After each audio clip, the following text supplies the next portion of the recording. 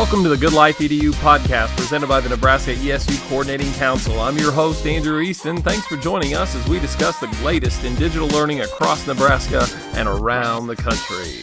All right, welcome everybody back for another episode of the Good Life EDU podcast. And I am really excited to have a conversation today with the co-founders at Dyslexia, which is a tech company here in Nebraska. And we're going to learn more about that today. And so I'm joined by Bridget Peterkin and Grace Clausen, who are those co-founders. And it was Bill Pulte of ESU3 who pointed me to their work. And I was really grateful that he did so, because what you'll have the opportunity to learn from this conversation today, for those of you listening in, is about two individuals from Nebraska who have gone on to attend university here in our state and have put together a company for a really important cause that I'm excited to share out about, just the work that they're doing. But in addition to that, the fact that they've leveraged AI to have this impact will be a part of our dialogue today as well. And so look for all of those things. We got Nebraska pride in the room today with this effort. And so I'm going to start with Grace. Grace, for those that don't know you, can you give us a little bit more of your backstory and how you came to become one of the co-founders at Dyslexia? Sure. Hi, my name is Grace, and I have dyslexia. Dyslexia is a processing difference whereby the orthographic maps that people form in their brain are actually formed differently. All that to say, it just means that I spell worse than anybody else who's here on this podcast, and you don't want to find out how bad it is. A diagnosis with dyslexia is kind of terrifying because it's a lifetime thing. It's not going anywhere. You have to figure out what you need to do as a dyslexic person to find the tools that you need to navigate a world not made for you. When I was diagnosed with dyslexia, it was probably over a decade ago, and there were not resources for me. The most common response I got when I told a teacher or somebody I was working with that I had dyslexia is, "What is dyslexia?" So the onus kind of fell on me, and I did what I could day after day, and it became clear to me that I would have to work a lot harder than my peers to get the same outcomes as them. So that's what I did. And I am so freaking proud of the progress I was able to make. I'm proud I get to be here on this podcast talking about something that I think is really awesome. However, another thing about dyslexia is it runs in families. So when my younger sister started exhibiting the same symptoms I had at her age, I was devastated because I knew how hard it is to make this all work. And when she couldn't overcome it like I could, I was absolutely heartbroken because she is the smartest person I've ever met. But it became clear to me that her teachers, the people she was working with, just couldn't see it. So another thing about me is I'm a software engineer, and I'm convinced that I can solve any problem in the world. So instead of sort of sitting back and feeling sad about it, I started working with Bridget here on a project that is now called Dyslexia.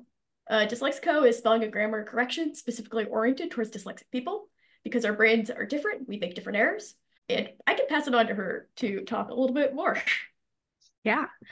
So Grace and I started this whole project while we were students together at the Rake School of Computer Science and Management, which is a program, if you're not familiar, out of the University of Nebraska-Lincoln that has a dual focus on computer science and business leadership.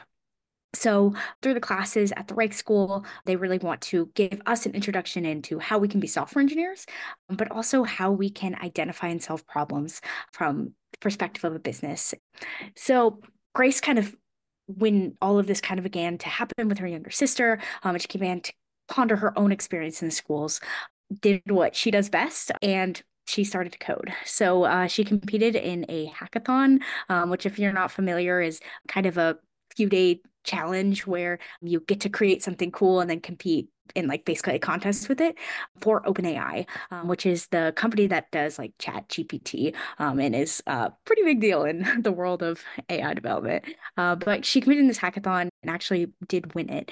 And that's kind of when she came to me and started sharing about this idea. And we kind of realized that we were in a position where we could actually make something really wonderful that could help people in Nebraska and then kind of give us a chance to learn more about how we can actually practically apply all the things we were learning in our classes about machine learning and artificial intelligence. So we went ahead and we pitched to the Rake School Startup Studio, which is a really cool program out of the Rake School where students can basically pitch their ideas. And then through kind of the investments of members of our board and members in the community were able to actually work on our project for a year with a team of student developers. So this is really awesome because we have been able to build Dyslexico without having to kind of hire outside help with a team that is getting kind of basically paid with class credit. So we went ahead and that first year, Grace and I kind of co-led the team together, and we had the chance to actually build Dyslexico. It was pretty crazy. I think like you hear and like online about all these ideas turning to reality, but it was pretty crazy watching kind of what was a slideshow at the beginning of the year turn into this product that's now an open beta and being used by real people in the state.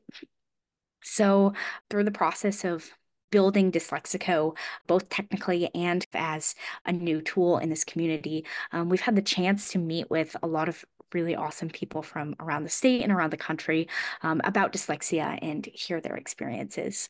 And while a lot of them did echo the experience of Grace, where she didn't have a lot of tools and really kind of struggled to get the support that she needed growing up with dyslexia, kind of the thread that has come through all of our conversations is just how incredible people with dyslexia are. I mean, the incredible things that they are doing in the community. So getting to be a part of that has been really invaluable for me and a really wonderful journey. Wow, that is so cool. And as I'm sitting here listening, I so want to unpack a number of things here. And so I'm going to have to kind of pick lanes for us to maybe enter into, and then, or we'll see if they kind of merge at some point in time. But something I want to say from the start is that an accomplishment like this at any age or stage in your life is a major, major thing to bring a product to fruition and be able to share that with others in a way that impacts them. To do that early in your career is also quite the accomplishment in and of itself. And so when was this competition that Grace won with OpenAI? Because we know it would have been what, November 22 that ChatGPT 3 was released and was made available. Is this before then, after that time? Kind of orient us to the timeline for this effort. Yeah, so I competed in OpenAI Future Hack probably a year before generative AI became like the huge buzz that it is. I believe it was winter break 3 years ago. Oh my goodness. Yeah. And so then from there, when did that slide deck start to just form in your brain before it became even a slide deck? I could speak from my end. I was trapped inside. It was a snowy winter day, and I was working with my younger sister, and I was kind of immediately obsessed with the idea. I was like, oh my goodness, this is working for one, and I want to share it with people. So I started iterating on it. And Bridget and I were actually on a trip to visit her sister in Portugal because we are cousins. So I was visiting my cousin. Um, and I was iterating on it. And it was the day after we got back that was the pitch competition for the rake school. And I was like on the fence. I was like, should I do it? And Bridget was like, you gotta do it. So our entire trip back was like putting together Dyslexico in the airport. Yeah, like 23 hours into our trip, both of us sleep deprived. We're working on this slide deck trying to come up with the pitch. And 2 years later, we're here. It's pretty crazy. Wow, what a little bit of a buzzer beater kind of a Hail Mary approach there, right? Right at the end to think to even put your name in. And for folks who aren't as familiar with the nuances of dyslexia and finding ways to bring around these supports, when you talk about Dyslexico being a tool that can be utilized by folks with dyslexia, what does that mean? Like, in what way does this technology help? And that might be you might even launch that from where you left off, like, right, as you were sitting there sort of conceptualizing it. Yeah, I'll actually start with before I was using the tool. So there are like obviously like spelling and grammar corrective tools out there, but like I touched on a little bit at the beginning, because of the like neurological aspect of dyslexia, the way that I spell is different. It affects both your reading and your spelling. Mine has primarily manifested in terrible, terrible, terrible spelling. So these traditional tools are built for neurotypical people because they're the vast majority of the market. So they'll do things just expecting you to like have a flub on the keyboard. Or if spelling error rate becomes too high, they'll assume that you are using Grammarly, but you are writing your Spanish paper. So they should just turn off the spell check. That works great for a lot of people, but not for dyslexic individuals because that's error rate is just how I'm writing.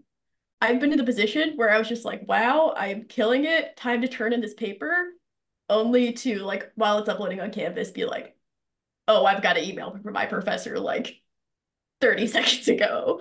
So, drawing on these experiences and also the text messages of my younger sister, a lot of really like complex new spell checks will try and adapt so that like if you're spelling your last name all the time, they won't try and correct it. Once again, works great for neurotypical people, but because of that, my younger sister's phone is impossible to type a text with because it's just too many spelling errors it is adapted to her. So, based off of these experiences, we sort of tried to put Dyslexico together to fill in the gaps and be the tool that I need, that she needs, that the other dyslexic individuals that we've talked about need. Yeah, so kind of building off of that, taken this problem where Grace noticed firsthand, and her story has been echoed by so many conversations we've had with different folks across the state and across the country. We found that the application of AI could be a really good fit for this problem. And that is because AI has the ability to understand words and sentences in context.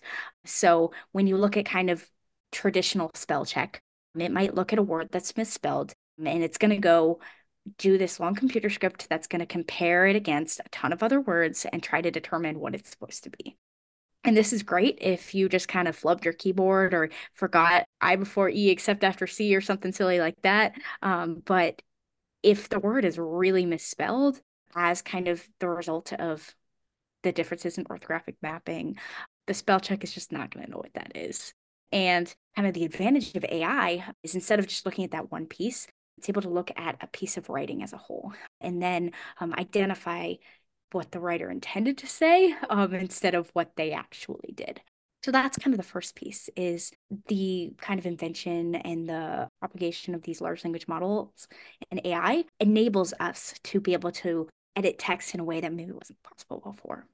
And then the second piece to all of that is how AI is able to correct this writing without actually writing it for them.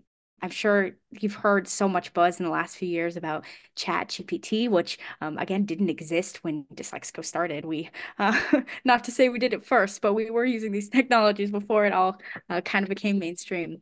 But these technologies can be really great, but they can be hurtful, especially in an educational environment. And the fact that it prohibits students from learning to write themselves.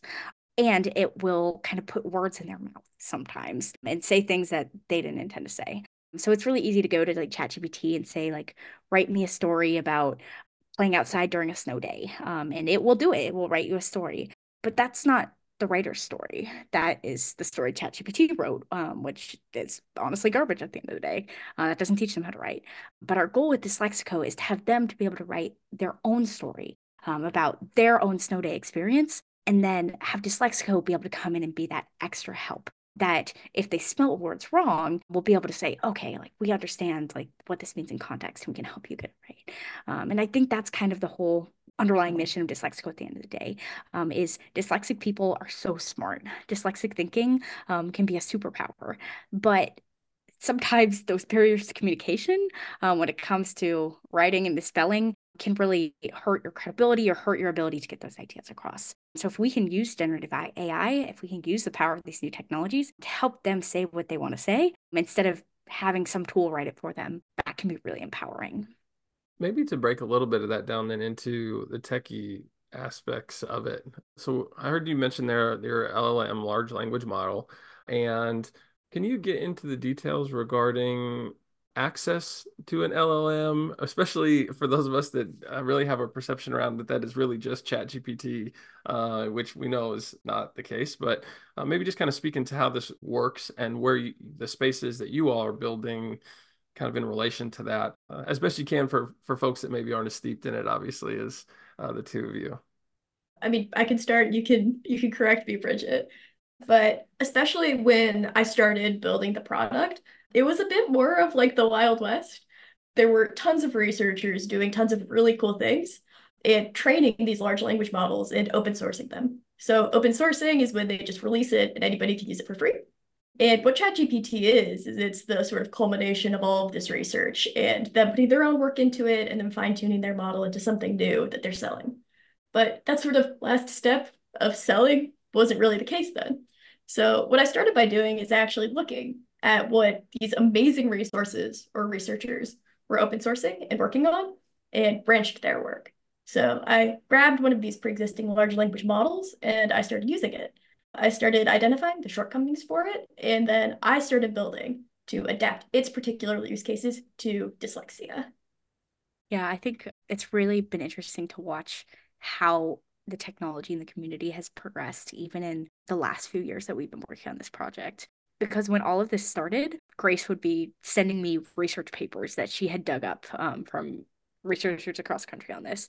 And that's kind of where the environment was when we started. But today, with the changes in the industry of an increased kind of amount of commercialization happening, starting with that big release of ChatGPT 2 years ago, a year ago, the kind of access to some of that documentation, those materials, and the ability to do some of this training and exploration into LLMs has become more and more accessible. And to me, that's really exciting because Dyslexico is really drilling into the problem of dyslexia, but there's a lot of problems out there that can be solved using the power of AI. So it's really cool to kind of watch how we've been tangentially a part of some of these like rapid changes in the whole world of AI, and gotten to see some of that bloom and evolve. And so, over the duration of your time with Dyslexico and this project, obviously you've had the opportunity to work with others around getting the opportunity for them to interact with the technology and benefit, I'm sure offer input. Yeah, would love to know a little bit more about some of those experiences that you've had and give our listeners a little sense of, yeah, your users essentially and the feedback. Once again, I can start and then you can finish, Bridget, because you've been having some really, really cool conversations recently. But I'll just go with the anecdote of like the first organic user and the first bit of feedback that we got. So this was like about a year, some change ago, and we had released our first open beta. And we were watching the active users, we were watching the analytics, and we started noticing there was one person that we didn't recognize in a location that we didn't know. And we actually had them click the feedback button and give us some feedback. And they were like, this is awesome. And it was kind of like a game-changing experience for me because I knew it was awesome and had the capacity to help. But the fact that somebody that we didn't know agreed was really freaking cool. Yeah. So kind of building off that to give you guys a better idea of our timeline, we launched our product to be open beta last March. So currently Dyslexico is available at dyslexie.co or just Google Dyslexico, and you can find us or the first results. And kind of to give you guys a little more information too about what our product is. It's a text editor that is primarily focused on helping people with dyslexia write. So you can go in, there's a box, and you can type your writing or paste writing from another source. Then there's a check writing button that you can click, and it will go through and it will run our AI model over your text and go ahead and provide some suggestions that they can look through, accept, or reject. In addition, we kind of have some other tools that we've developed that are really kind of best practices or best kind of tools for people with dyslexia. So a fact about dyslexia is it doesn't affect auditory processing. So we have some text to speech and speech to text tools built in there that they can use to talk into it or have it be read back. And then have also surfaced some other tools such as fonts like Open Dyslexia that are specifically designed by researchers to be more readable and be more approachable for people with dyslexia. So kind of going back to our launch, we put this product out there last March. And like Grace said, it was pretty crazy when we started to see people actually use it and put their writings in. And as a development team, kind of hunker down and be like, trying to understand things that went well, things that didn't go well, and learn and iterate from there. And through our early experiences, we definitely learned a lot about how we can make our product better, but also like all the great things that come with kind of building a software business. So making sure things are up, they don't get any errors from the model going down or something crazy like that. So we've learned a lot through that initial kind of launch about some of those aspects. But then from there, it's been really exciting to kind of see people from different age groups kind of get the chance to go in and use it. And I'm sure Grace, you feel the same way, but for me, it's pretty magical when I see a response come in or someone we're working with is using Dyslexico and it pops up with a change that the other kind of solutions like Word or Grammarly didn't suggest. And I believe in our product. I've been working on this for so long now, but this still just boggles my mind when it gets it right. And I'm like, wow, like what we're doing here is really exciting and has potential to help people. So, kind of from there, one of our primary next steps is to focus on how we can actually get this tool out there. So, we have a lot of really passionate communities, but the challenge we're facing now is finding a way to get those in the hands of people with dyslexia. So, we agreed to do kind of a research pilot with Millard Public Schools this year, and we'll be onboarding kids this spring, which is pretty exciting. We'll have our first real students in schools, boots on the ground using this. But for the listeners, if like you and your organization are interested in giving us a try, our goal right now is just really to get this in front of a lot of people and kind of learn from those experiences and be able to help some people in the process. Yes, I so love that. And it's worth, I've got so many things I want to like say to build off of this. One, just the Nebraska pride and the fact that we have Nebraska born programmers and business leaders that are creating solutions like this and then continuing to let that be something that grows obviously across the world, but like here in our districts, right? And so I'm really grateful that you found that partnership. And another point I'd like to maybe bring up a little bit from the lens that I understand a little bit more of with regards to kind of that classroom practitioner aspect. So if you're a teacher listening in, most schools that have AI policy at this point, it falls upon the classroom teacher to use the AI and implement, regardless of the tool, at their discretion. And so if you're listening, you're like, well, this sounds really great. Most of those policies say then it is really just then up to you to be able to like model that and really just come alongside those students and let them know what these tools are and hopefully work with them in onboarding them. And so I would encourage you to consider doing that. If you're listening in and you know that, someone that might benefit from being able to utilize Dyslexico. And I also would push a little bit into some of those district policies, and I don't want to get too I'm not opinionated or judgmental with this, but what I do want to draw to folks' attention is that some district policies say that it is a misuse to copy and paste student work into an AI chatbot or a program like this, and then copy and paste it back and have it represented as your own work. While I understand there are situations where that absolutely is out of bounds, the wording of those policies needs to make space for examples like this. And I think that it's just important to be sensitive to that and hopefully know better, do better kind of thing, or an opportunity to take an example like this and reframe some of those as we like continue to grow as this technology does. So those are some of the things I think about from my lens in education that I kind of come at this work from. But thanks for sharing about that site. We'll be sure to put Dyslexico link into the show notes. As we kind of bring things a little bit to a close, half hour goes so incredibly fast, it seems, each and every time. What are some things that we could maybe highlight still? What have we left out? I mean, I just think that the take home that I want everybody who engages with Dyslexico to know, particularly the dyslexic individuals.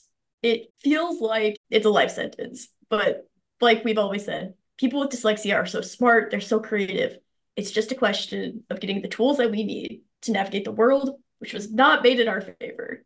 I hope Dyslexico can be that tool, but just like do not give up. Yeah, I think echoing that through our experiences talking with folks with dyslexia and folks in dyslexia education, and then also just taking a look at some of the statistics. There's a disproportionate amount of NASA engineers that have dyslexia. There's a disproportionate amount of entrepreneurs that have dyslexia because there's so much power in that kind of creative thinking. And I think the trend we've seen of people with dyslexia, even in like prominent school districts in this state who do a great job at other things. We've heard stories of those students getting kind of shoved in classrooms with other folks that have a lot of needs that don't represent their own. And I think that kind of misunderstanding about what dyslexia is and the amazing things that people with dyslexia can achieve if given the proper kind of writing instruction and writing support and reading support. With that knowledge, I think we can all do a lot of good. And Dyslexico, as co-founders of that, Grace and I want to be that software solution to help those students. But I think we can't do it alone. We really need educators at all levels, administrators at all levels, to take a really hard look at how you're treating dyslexia in your schools and how we can improve and really support every single Nebraskan student. So, in addition to creating writing tools for the students, our goal is also to support the educators. So there are a lot of really great educators out there, some working kind of as private tutors and some obviously working as educators in the schools who have extensive knowledge about the science of reading and how to address literacy education for folks with dyslexia. And we want to support them by providing analytics that can break down a student's writing and identify some target areas of weakness that the educator can really drill into and help them improve on. So that's been one of our focuses moving forward, is figuring out how we can support educators and help them do their job really well. And with some of the best practice dyslexia education tools like Orton Gillingham, it really comes down to that individual education piece. So Dyslexico is really hoping with our increased focus on this that we can provide those analytics to teachers and to educators. So yes, we're supporting the student. We absolutely want to get those AI tools to them. But we also kind of want to look at the big picture of how the ones educated with a college degree and how to teach reading and how to teach writing, how we can empower them as software engineers to be able to thrive and help these students the best they can. Yeah, because if I'm capturing this correctly, the rhythm of that then might be to say utilizing the technology to create either the tool for the student or to produce the data necessary for a change in practices that allows for a little bit more of an individualized opportunity to, yeah, just empower the student to be able to optimize the learning experience at any given moment in time. Is that a line, I guess, if as a summary almost or a paraphrase? Yeah, I think that sounds good. Well, thank you both for your efforts with Dyslexico. I just think broadly, I think it's better for humanity that we have tools like this in support of our individuals with dyslexia. And thanks for utilizing your talents to start this business and to advocate for it in spaces like this. And I hope this episode allows those that may need it to be aware that this exists and can hopefully get tied in. Again, check out the show notes for a link to Dyslexico. And I guess I'll close by saying, Bridget, Grace, thank you so very much for spending some time with us and getting a chance to tell your story here today. Thanks for having us.